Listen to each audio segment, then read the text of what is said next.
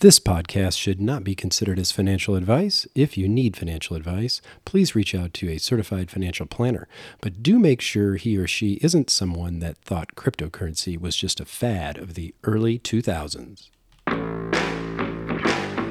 This is the Collective Resistance Podcast with your hosts, Leo and Fabiola.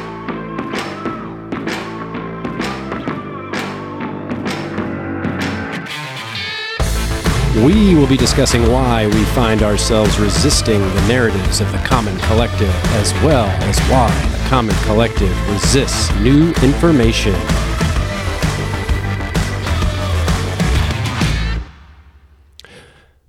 Fabiola. Hey, Leo. It's that time of the week again. We are recording. Yes. And we've got a special treat. We're actually breaking from the norm of our 24/7 COVID coverage. Yes. Woohoo! And we're actually going to be talking about a topic that we've been discussing quite a bit over the last few months, and that is cryptocurrency. All right. Yeah. Blockchain, crypto, all those things. And we actually have our very first guest on the program that is going to speak. We have an expert, and let's go ahead and get him on the line. Just hang on one second.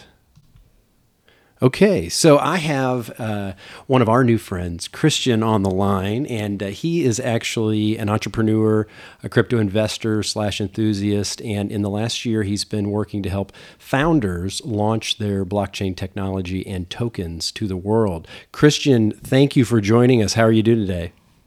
I'm doing great. How are you? Fantastic. We appreciate you taking the time to visit with us on the program.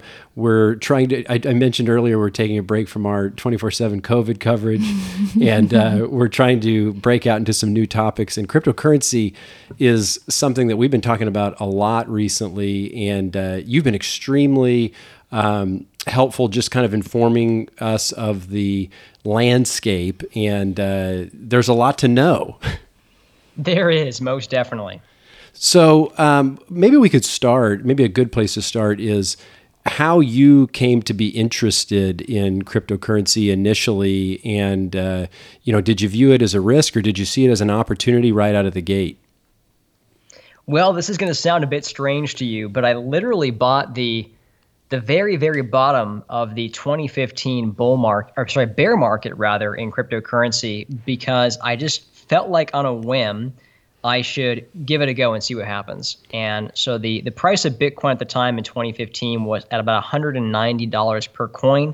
As of today, it's about 60,000 thereabouts, and will definitely be going much, much higher over time. But that's how I first really officially entered the market. And I had held off from getting into it for a while because I have a very good friend who started one of the very first email marketing companies way back in the day, who was telling me to avoid it, to avoid crypto, avoid Bitcoin. It's not anything useful. And I figured, hey, he knows software, he knows tech, he's a pretty smart guy, so I'll just kind of avoid it. But like I said, in 2015, I decided to go ahead and throw some money at it and see what happens. And it was a pretty good play. I didn't hold on to all of it. I sold a good majority of it leading up to the run up into 2016, which was definitely a mistake, but I lesson learned. I went ahead and really dove in 2017, seeing that 20K peak for Bitcoin, and really wanted to figure out what exactly is this tech really all about and what could it do for mankind. And that was my big motive at that point, is I really wanted to know how this truly could free the individual and make every man, woman, and child on this planet free and sovereign, having complete control over their finances.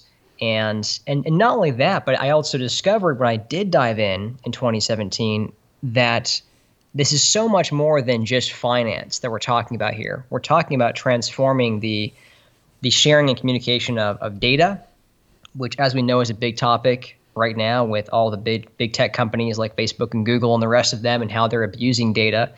And we're talking about an entirely new internet, one that is decentralized versus a centralized one that we have currently. So this is so much here. And as I began to really dive in and see the potential for how this could provide so much freedom to the individual and so much more control, that's what really fired me up, and that's what got me into it. And so since then, I've been working with various projects and founders more than just an investor, but helping them to actually bring fantastic technology to market that I feel really does meet those goals and that follows that ethos. Well, something you said there, about empowering individuals around finance and whatnot and being decentralized. We've had some of the listeners, we kind of pinged them just to ask them about some of their concerns and whatnot. And several still, bring up the security of it all. And it makes me smile a bit because, the decentralized nature to me seems more secure, but where do you think that, just like when people were kind of worried about security in the cloud, and now we're really seeing mass adoption of companies, using cloud technologies, which still have their challenges, but I think they're getting over some of the security framework issues. What do you think is, at least, is it just the bad name that it gets in the press that makes people think the security could still be a challenge? Or do you 100% believe that the blockchain is really the securest thing out there that we have? That's an excellent question. Well, I have two answers for you here. One is I do believe there are still valid security concerns with most, if not all, blockchains out there today. But secondarily, I would say that if we're talking about apples to apples here and comparing blockchain technology from some of the larger chains out there like Bitcoin or Ethereum or others versus the current financial infrastructure or internet infrastructure today, I would say that from my understanding, there's no question that these blockchains are far more secure than what we currently are using. I mean, look at all the companies every single day that get hacked, and you see 500 million users and all their data flooded on the internet, and it's out there for anybody to access. And that literally happens every single day. Many of us don't even hear about it, or at this point have just tuned it out because it happens so often. But we still have faith in these systems. We still have faith, and we still go to websites and social media platforms and sign up for accounts and put in our password and email and everything else, even though all these platforms continually have hacks. And one of the recent ones that came out was a platform called Clubhouse. It's an app for your phone. Yeah, I'm familiar with it. It was one of the fastest growing social apps out there. And they just had a hack where all the customer data was released to everybody. So it just happens all the time. And if you look at what is going on in Ethereum, for example, as far as I know, Ethereum has never been hacked whatsoever, except for in the earliest of days, when it first launched, there was an inflation bug, I believe, that was exploited in Ethereum, and they went ahead and promptly fixed that. They forked to a new chain, and that's the Ethereum we have today. And since then, it's been totally safe. So I think it really depends on what your metrics are, but I do feel like a lot of the fear comes from what you said, Leo, is that we have people that are afraid of what they hear in the media about blockchain and cryptocurrency. And I think a lot of that stems from the old system, the centralized system, lashing out against one that would essentially eliminate their power and control. Yeah, no, I get that feeling a lot, and I've kind of gotten past that myself. It took me a while, but when we look at just the everyday use, I know that since we've been communicating and I've gotten set up with wallets and exchanges and things like that, it's a bit of a learning curve, and just understanding where you have vulnerability.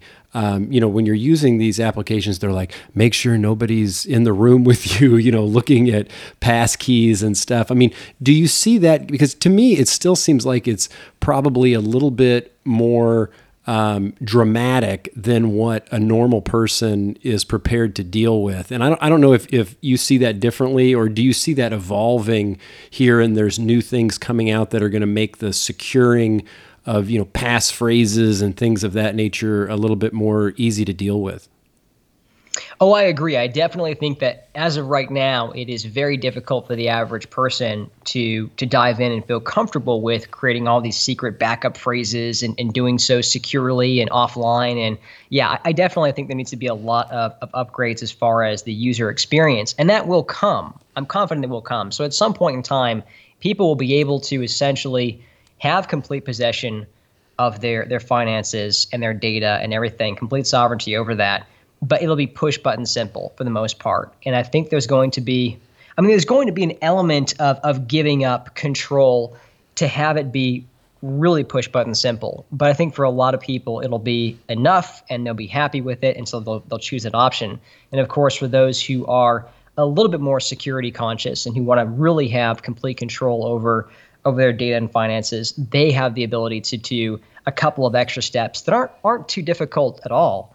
And they really have complete control in that case. So it'll get easier. It's definitely evolving. I'm glad to hear that, because I mean, it is a little bit stressful, and you're like, okay, I just want to, copy and paste this passphrase. Like, no, don't copy and paste it. You need to write it down, lock it in a safe, and you're like, really, is this what it's come down to? I don't have a safe right on me. So and also that's kind of maybe from a landscape perspective, I don't want to get too much in the weeds in like the structure, but you obviously have the wallets, you've got the exchanges, and then even in the wallets, you've got the physical wallets, and then you've got the virtual wallets that either run on mobile devices or they run on your laptop itself. And I think that people don't really understand as far as like what you tangibly hold when you buy cryptocurrency and where it's located. That's probably one of the biggest things when I've been communicating with people who are also getting into this is just envisioning the layout of where the actual currency, the store of value exists. And would you say that is one of the biggest it's difficult things for people to comprehend and manage as they kind of get into the currency space? Well, when it comes to the question of where does the value come from, I know it's hard for a lot of people because this is a new paradigm shift to say, well, I'm just going to have this digital money, this currency that I can utilize, and that's real and valuable and concrete versus some kind of hard money or even paper money you have in your wallet. But if you look at what are the most successful and wealthy industries and marketplaces today on this planet, it is the digital companies. It is internet companies. It's the Googles and the Microsofts and the Apples, right? So, and it took time for the public to have that paradigm shift to go from completely being an offline world to being online and to accept that and to see real value in that. But now it's here. And that same shift is going to happen when it comes to cryptocurrency and digital assets and new platforms that are decentralized in nature. But I feel like a great deal of value, and all of this ultimately is perception, but it really does come in decentralization. And you can't really put in my opinion, a price tag on that. I mean, the freedom is freedom. It's beautiful. And where else can you get that? But currently in the cryptocurrency and blockchain world. Fabi, do you have a question? Yeah, I do have a question, Christian, because this is all new to me. Leo's been more in the weeds with it. But I still struggle with, what are, like, if you could explain it simply, what are the differences between, okay, like you have your bank account and you have your money in there versus you have your wallet and your cryptocurrency in there? That's a great question. Well, I would say that the difference is minimal as far as user experience or just viewability, because if you log into your bank account and you see, okay, I've got $25,000 in there, and then you maybe open up a mobile app that is a cryptocurrency wallet, and it shows you that you have $25,000 worth of Digibyte or Ethereum. Well, it's essentially the same thing. You kind of move it around the same way, and you can buy and sell and transact and do all those simple things the same way. And so what's going to happen, I believe, is the world is going to shift into this new paradigm. And one of the things that is currently a big deal in the cryptocurrency space is these things called stable coins. And they call them stable coins because they're actually pegged to the US dollar, or they're pegged to the Chinese yuan or something else. And these coins are running on the blockchain, and so they're secured that way, but they are pegged to the dollar. And so for example, you might wake up one day and the U.S. government announces that they now have a digital U.S. dollar, which we already have. So literally the the change for the consumer is going to be basically nothing. They're just going to wake up one day in their bank account. It's going to show dollars, but it's going to be dollars that are running on a blockchain platform versus being on a centralized server-like system. But you're saying we already have that with these stable coins. It's just not being operated by the federal government. Exactly. But many banks are already looking at integrating this on their own from a corporate perspective. And so like you're saying that if they do that on their own, they would create their own stable coin? They could do that. Some have, or they'll adopt one that already exists. There's many out there like USDC, which actually USDC, I believe, was created by JP Morgan. Oh, really? Pretty sure. Yeah. So there you go. I mean, I'm not the biggest fan of stable coins, to be honest, for several reasons. And definitely when you have the big banks entering this space and creating different currencies or assets, that definitely is a red flag for me. But the great thing is you have choice. You get to use it if you want to, but you don't have to use it. There are other stable coins like DAI, Make or Die, that DAI, that allow you to pretty much operate in a decentralized manner, but it still has a peg to the US dollar. Now, it's not as pure as it could be as far as decentralization, but more and more every day, stable coins are launching that are pegged to different fiat currencies that are entirely decentralized. So again, you have complete freedom to move in and out of these different currencies, centralized or otherwise. Okay, awesome. Thank you so much. Now, Sure. For people that are even in the dummier stages of their learning or the lower stages of learning, most basic. So I understand what is the centralized bank or like a safe in the bank, right? But what is this blockchain? Can you explain a little more what it is, or how would you define it? Well, the best thing I would say is if you're brand new, you don't need to understand how blockchain works in order to use it. Just like the internet today, most people have no idea what the TCP protocol is for the internet, but they all go to Amazon every day and they buy and sell and transact and do all that, and they're totally trusting whatever is operating behind the scenes to work and be useful. And it's the same thing here. We're going to have that evolution. But if I were to give you a synopsis of what blockchain technology is, it's actually nothing very special at all. There's all these amazing terms in the space where they just make things so difficult in how they describe what this tech is and how it works to new people. But really, all blockchain is a public ledger. That's all it is. It's a ledger that everybody has a copy of. So you do, I do, everybody all around the world, anybody who chooses to anyway.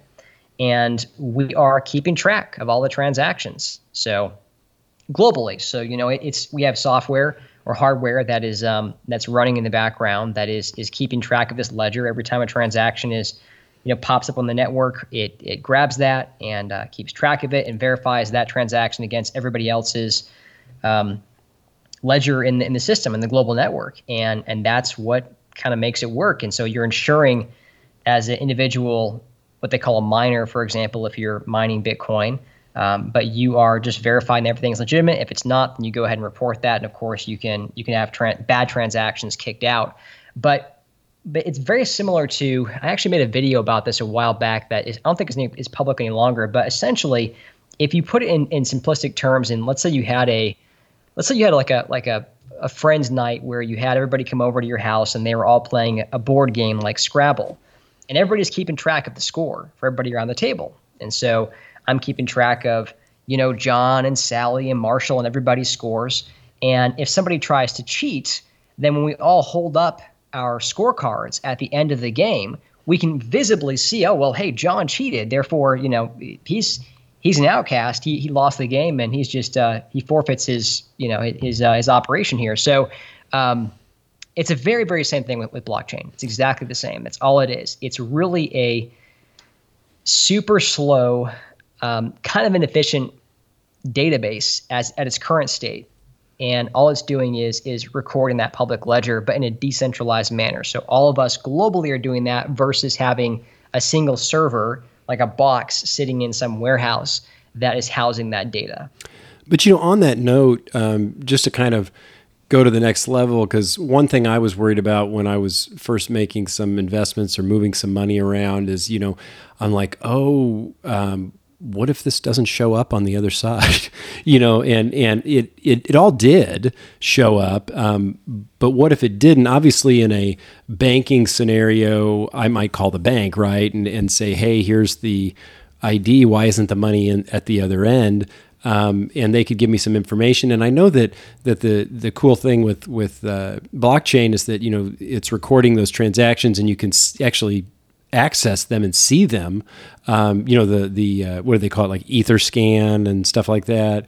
And I don't know if I have the terminology right, but I'm wondering, does the money ever not show up on the other end? And if it doesn't, is it gone forever?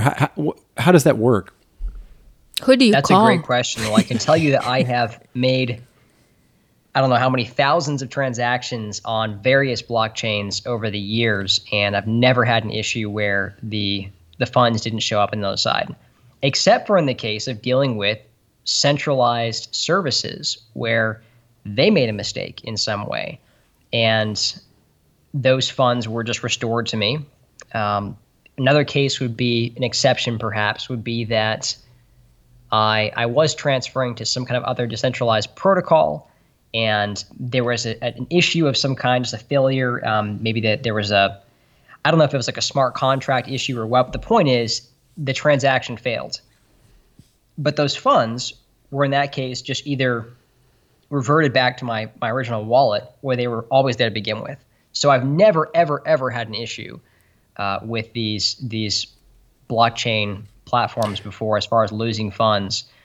I would say the real big issue, and this actually happens a lot, unfortunately, is if you happen to enter a wrong address for the other side you're trying to send things to, then you can lose them forever simply because you forwarded it on to somebody else entirely. So that is a possibility, but otherwise, no. In fact, I would say that if there was truly ever a failure in that you sent money from your wallet somewhere else on the blockchain in a decentralized manner, and it was just disappeared, then that would be a failure in the entire blockchain network. And you've never heard really any stories like that? I have not. No, not once. Gotcha. Here, Fabi's got another question. Yeah, I have another question. So very basic too. So with money, you can go to the grocery store and buy your groceries. You can go and purchase pretty much, walk into any store and purchase whatever you need. With cryptocurrency, what can you do with it? From what I see is people are getting in right now because of the investment factor, right? You get better returns than you would if you put your money in a savings account, maybe. But what else can you do with it right now as it stands? Yeah, excellent question. Well, you can buy a great many real things with cryptocurrencies. In fact, there is a test program that was launched, or pilot program rather, that was launched, I believe, by a company formed by the Winklevoss twins, where you can actually use up to 100 cryptocurrencies to buy things at Home Depot or even Starbucks or all these different places. And you essentially have to walk up and ask them specifically, hey, I want to pay with cryptocurrency for these items, in order for them to do it. And they have their own little special POS system you can pull up and scan a QR code on it with your phone to go ahead and pay for that item. But that apparently is active right now. And there is also a whole bunch of different transactions happening right now across the country and the world with real estate and with so many other things using cryptocurrency. Back in, I think it was 2017, actually, there was a real estate friend of mine who lives a few hours away, and he was one of the first, maybe even the first real estate agent in the country to do a real estate deal for $8 million purely using Bitcoin. Even his commission was paid in Bitcoin. So there's definitely a lot of things happening. A lot of it right now is more so peer-to-peer. So it's like, hey, I want to, do this service for you. And if you want, you can go ahead and pay me in cryptocurrency, or vice versa, right? That's where a lot of it stands right now. But more and more, you're going to see this moving into the mainstream where crypto will be accepted. And there's so many services out there currently that are offering the ability, if you're on the merchant side, because you might say, hey, I don't want to deal with the volatility and the risk that comes with cryptocurrencies and accepting them as payments because they, every few years they drop by 85, 95%. So Okay. I don't want to take that risk. So what they'll do is they can use one of these many services, merchant services, where the consumer can pay you with cryptocurrency, but then it automatically converts it in their technology to fiat. And so you're receiving fiat as a business owner, but everybody else is paying you in crypto. So that's becoming a much bigger and bigger thing. And right now it's mainly being used by online stores, but it does exist. And many people are even currently buying things on Amazon using cryptocurrency because there's a company out there, I don't know if they're still around or not, but they're called Purse.io, and they may have evolved into a new entity, but there's a few of them now that allow you to buy products on Amazon and eBay and elsewhere using cryptocurrency exclusively. On that note, I think one of the things that really took me aback when I started diving in was how many currencies or tokens. I mean, I still don't really understand. I mean, token is just a word for whatever we're calling the thing, right? I mean, whether it's a Bitcoin or whether it's an XRP or whatever, that's just the name of the token, right? Or am I looking at that incorrectly? Well, the name doesn't matter too much ultimately, although I'm sure people in the crypto space would tell you otherwise. But essentially, usually you call something a coin if it is native to the blockchain. So, for example, Digibyte has its own blockchain, and it has the Digibyte, well, I'm going to say token, but that is actually a coin because it's tied to its own blockchain. Ethereum or ETH isn't actually a token. It really is a coin, but many call it a token. Even I do, and that's fine too. But usually tokens are assets that are running on or built on top of one of those blockchains. So for example, if you have something like Chainlink is a good example, that runs on the Ethereum blockchain. That's a token because it doesn't have its own native blockchain. Does that make sense? It does, but those ones that are running on the Ethereum blockchain, are those more, I mean, those can be used as currency or really they have other purposes, not really currency related?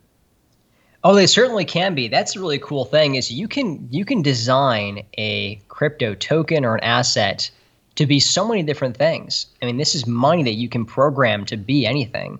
Maybe its design function number one is meant to be it can be a governance token, it can be a dividends token, it can be so many different things, but it can also be used secondarily as a currency to buy and sell things. I mean, Ethereum, for example, Ethereum's main, or ETH on the Ethereum blockchain, its main purpose is to be a transaction layer on the chain itself. So if you are buying and selling something, you have to pay the miners to secure the network in the form of Ethereum.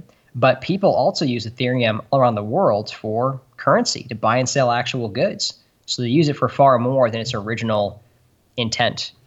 So then with that being said, like with the sheer number of tokens, coins that are available to, kind of transition your fiat into and whatnot, do you see that this coming to an event where it's really going to, the system is going to jump down to say a handful of these and the rest of them are all going to go bye-bye? Or do you think that these could all feasibly serve a purpose as long as their user base finds them interesting? I guess I'm just confused with the number of them and how, why would somebody decide to build a new one? Just kind of, can you speak to that landscape at all? Yeah, certainly. Well, it is kind of amazing because right now I'm guessing there are well over 50,000 plus crypto assets out there and currencies that are in the marketplace today globally. That's mind-boggling. It is truly. So how do you know what's a good investment or even a good usable currency or asset for whatever its purpose? It's a tough call. And I would say that What would be very, very bad for the world is if we enter a system where only a few survive, maybe even only one. Although I find that to be virtually impossible, but even a few, a small handful, would be detrimental to, I think, humanity, because the more choice you have, the more options you have, the more freedom you have. And I do believe what is going to happen is we're going to see a world where you're going to have probably even hundreds of thousands, maybe even millions one day of different cryptocurrencies and assets out there, and that they'll all be interoperable, interchangeable with each other. And you'll be using essentially universal wallets that can be, again, a mobile app on your phone. It can be a physical device. It can be something else. But you don't have to worry about, as a user, the details when you go into, let's say, buy something at the grocery store. Anywhere in the world, you'll just be able to walk in, and when you go to pay for an item, hey, this item is approximately, $2 worth of Bitcoin, let's say. And it doesn't matter if you don't have Bitcoin on your phone or in your wallet. It'll take from whatever you currently have, and it will exchange it automatically based on the current rate of exchange for that trading pair into whatever currency they ultimately, the merchant wants to receive. And there you go. And so you could literally have hundreds of thousands of different currencies, or many thousands, that are usable, again, globally, interoperably. And that is, I think, a very powerful thing. Yeah, it is. I have another question. Besides cryptocurrency, one benefit, as you said, being decentralized, what are other benefits you feel would be to get into cryptocurrency right now as it stands? Excellent question. Well, number one for me, and this is going to sound obvious, but it's the investment side. Because we are seeing a major shift globally in this direction, those who are on the bandwagon first will profit from it massively. And the reason why I've been out there as much as I have been behind the scenes, bringing people into the space, because I want, not only do I want to support the technology itself because of what it can do for mankind, but I also want really good people to benefit from this financially, because this shift is going to bring a lot of wealth into this new system from the old system. And that shift really, even to this day, hasn't truly happened yet, not on a massive scale, but I believe it's coming. And so when you're talking about hundreds of trillions of dollars moving into a market that is still barely emerging and just recently has surpassed the 1 trillion market cap ratio, there's a lot of opportunity there. And I think that anyone who is getting into this space and picking the right assets now and is willing to hang on to them for a while through the ups and the downs that may come will benefit incredibly over the course of time, especially if they're willing to hang on to them for 10 years plus. Because I think by that point, we're going to be pretty much an entirely digital world operating with crypto assets as our means of exchange and so much more. Okay, that sounds amazing.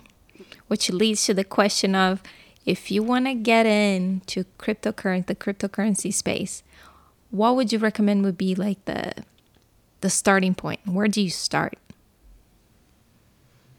The starting point. Well, I would say it's important that you educate yourself on the fundamentals first. Very simple fundamentals, that you want to own your private keys, as we say in crypto, or control them.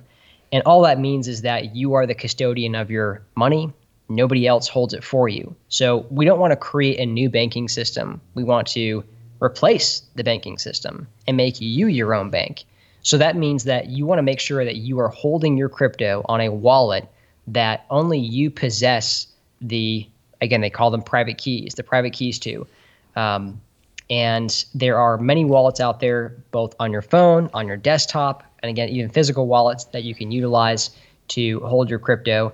I would say going that direction is very wise. Though I'm not a financial advisor, I think that's the best play because, again, you are your own custodian, and that gives you complete freedom. You are your own bank. So that's what I would look into first, making sure that I find the right wallets, choose what is best for me, and go that route.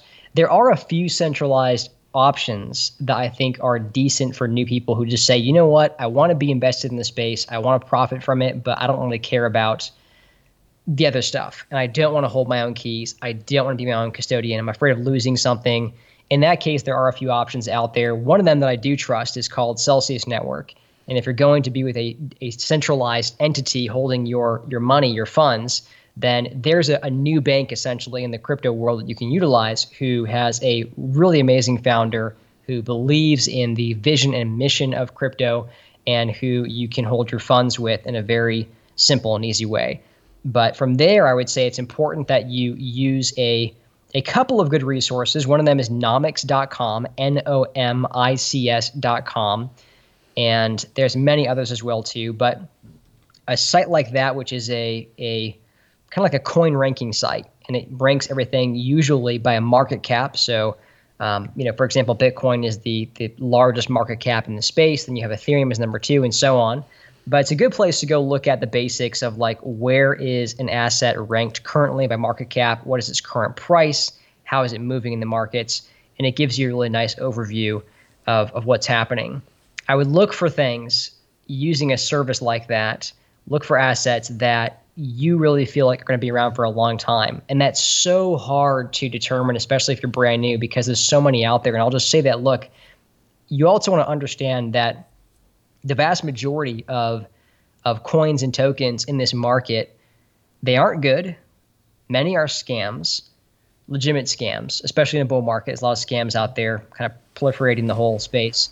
And many are good, are quality in what they're trying to do, but they'll simply fail because of one of many reasons. And so you want to make sure you look at different assets with a few key things in mind, or a few key things. One of them is the team, who's behind it, who built it, looking at the code. If you know somebody or you have a way of looking into the code behind a smart contract or a blockchain itself or whatever it might be to verify that the code is sound and secure and safe and is going to be able to operate for many, many years to come. That's another metric you can look at. And I realize a lot of this is hard for a new person to do. And so maybe this is giving the wrong advice, but again, it's not financial advice. What you can do is try and find people that you trust who are in the space, who you know will not lead you astray. And you can ask them about these different things. How do you feel about the team, about the code, about the tokenomics, which just means what is the economics of the token or the coin out there? And does it have inflation? How does it disperse to the network? There's just all these different things that come into play with tokenomics that can cause something to increase in value rapidly and very, very successfully over time, and or can actually significantly harm the growth of that asset financially due to bad economics. So that's a key thing as well too.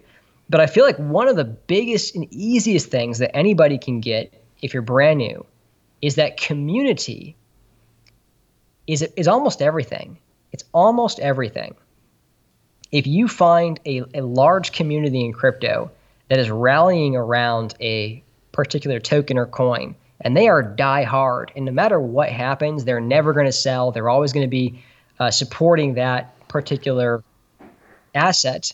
Then you can bet that, assuming the technology is sound and there's no security breaches or failures in any way, that is going to do very well long term, because essentially everything is a social construct. And if the people believe in it and are out there sharing it and spreading the good word, so to speak, then it's going to succeed. So you've got to have that buy-in.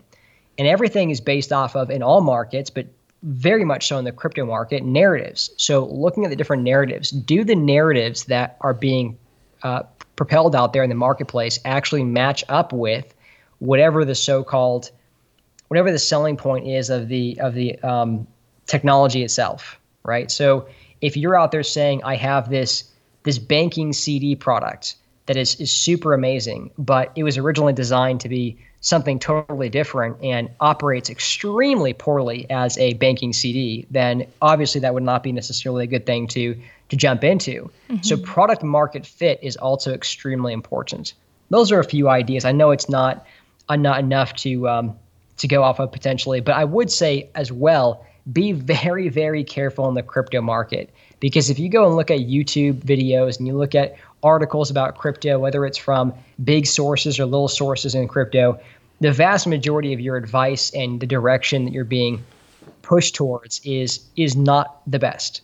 So I noticed that on a couple things. Like there are a few personalities like on YouTube, and it's like every day they're making a video where it's either the end of the world or it's the beginning of the new world, and it's yes, it's just wild. Fabi, did you have one? Yeah, I had one last question for you, Christian. So, with all things in the world, there is the light side of it, and there is the dark side. Like, for example, CRISPR technology, where it's gene editing can cure people of, the diseases that you can never do it before, but you can also go and edit other stuff that you probably shouldn't be editing in the human body. Sure.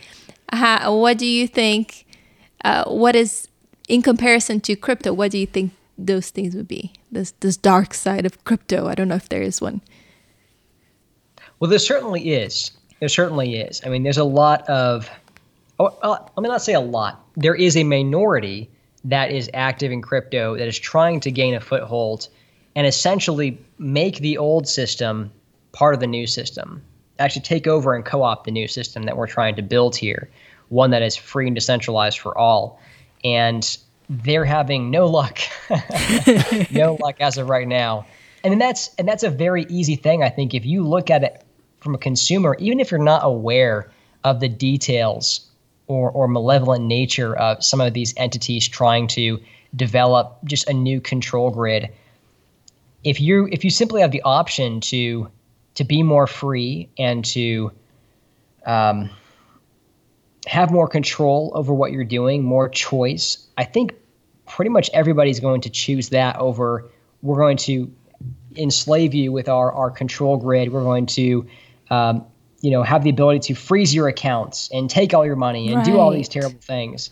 And so that is one of the reasons why I believe these banks, for example, who are launching their own coins and tokens, they haven't had any massive success in the market because nobody wants to choose that. And people have seen for so long what the old system has done to the world, and they want no part of it.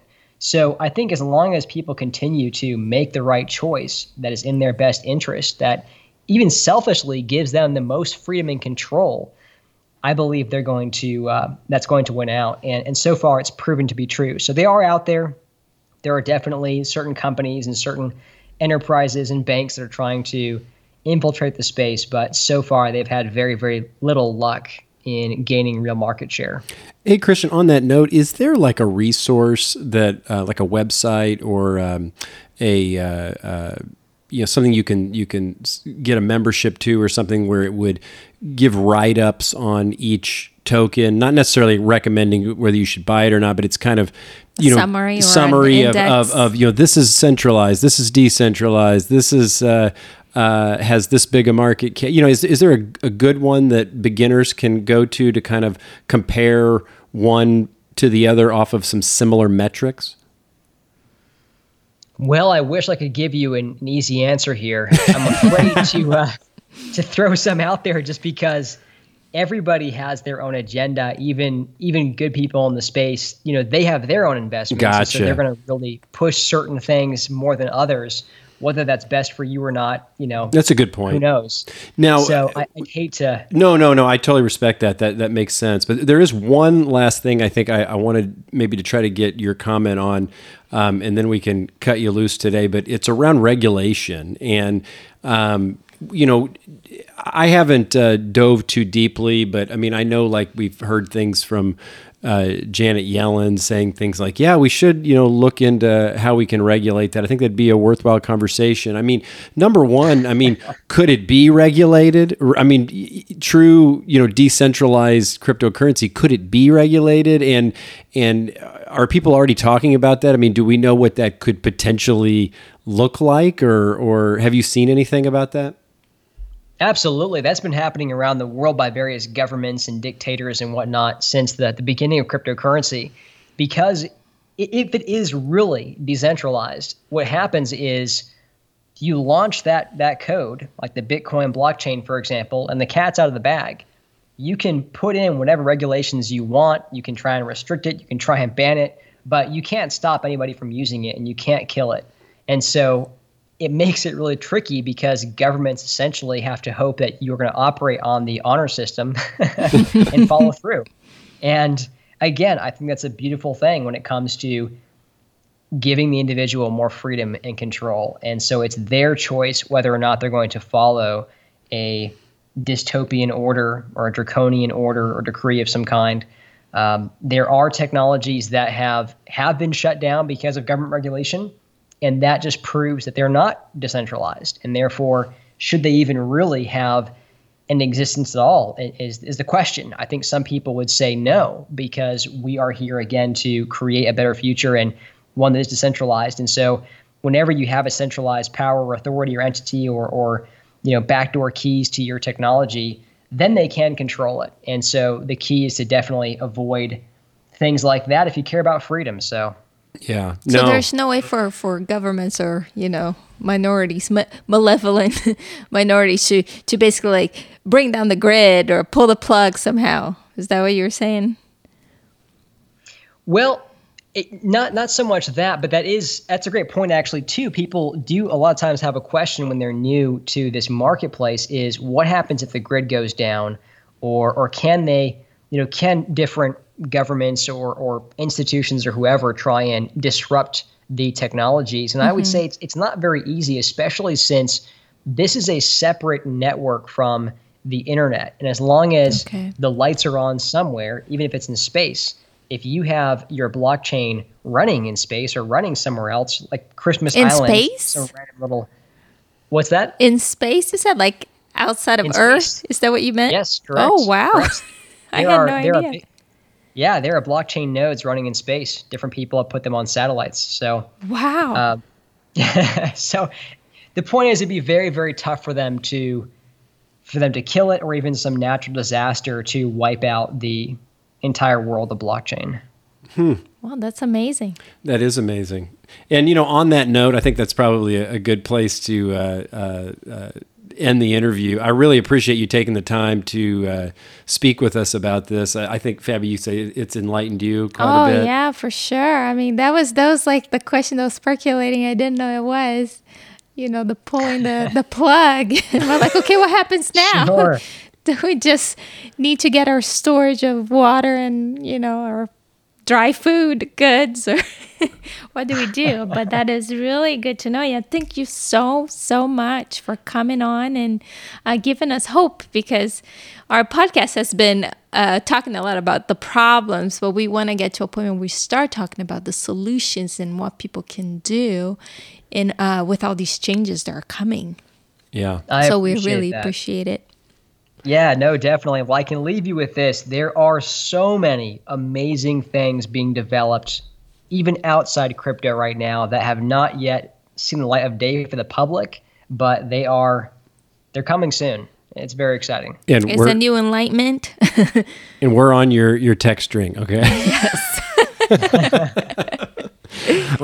All right, Christian, thanks so much. We'll let you go. Appreciate it. Yes, thank you. Bye. All right. Well, that was informative. That was fantastic. So hopeful. Did you get some things cleared up then? I did, yes. What stuck out in your mind the most there? Definitely the stuff happening in space. And, just again, this is so new right now. Still, even though Bitcoin is, I don't know, what is 60,000 a coin right now, and it used to be. Yeah, I think it's 55 right now. Yeah. Yeah. It's still new. There's so many coins. Me being a programmer, just seeing the potential of people like me, doing good in the world. It was just a very inspiring. Well, I mean, to me, the interesting thing is that I'm really starting to see mainstream sources, advertising products related to Bitcoin specifically. And so, never used to see that. And now we are seeing that. And so just think about this. Think about how high Bitcoin has gotten. And remember, Bitcoin is a dinosaur by all accounts. It was the first one. And all these new ones that have come out, I shouldn't say all, but I mean a significant number of these new ones are much more efficient. They are much faster. They are much more scalable. And these are just getting started, as far as their price growth and whatnot. And so, I don't know whether they have the same capability as Bitcoin, but I mean, they're really in their infancy. I mean, hell, Bitcoin really is in its infancy. It's just living off of its brand, because it was the Coca-Cola of sodas, right? Or of currencies. So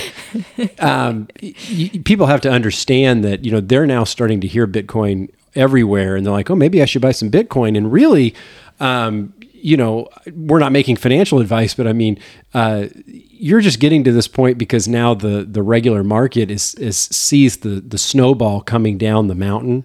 But I mean, there are so many of these really great opportunities that are out there that are still teeny tiny, and they're just at their starting point. And so, I think really people need to use this as a new foray to do research, get to know the environment, and like he said, find a network of people.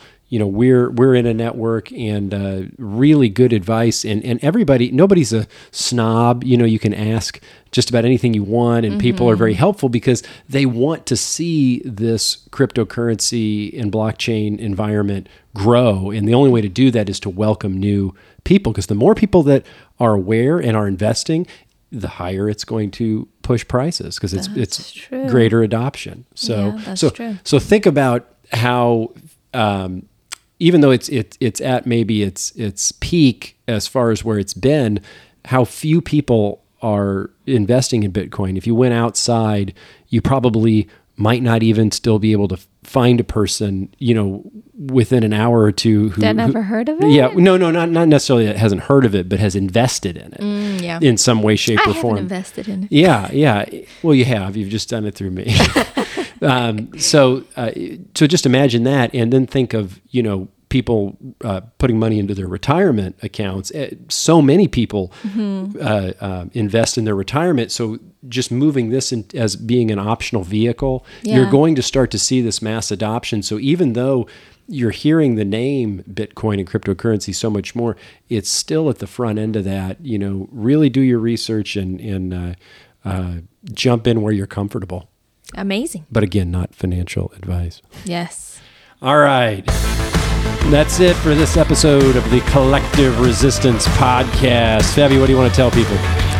Stay healthy, stay safe, stay curious.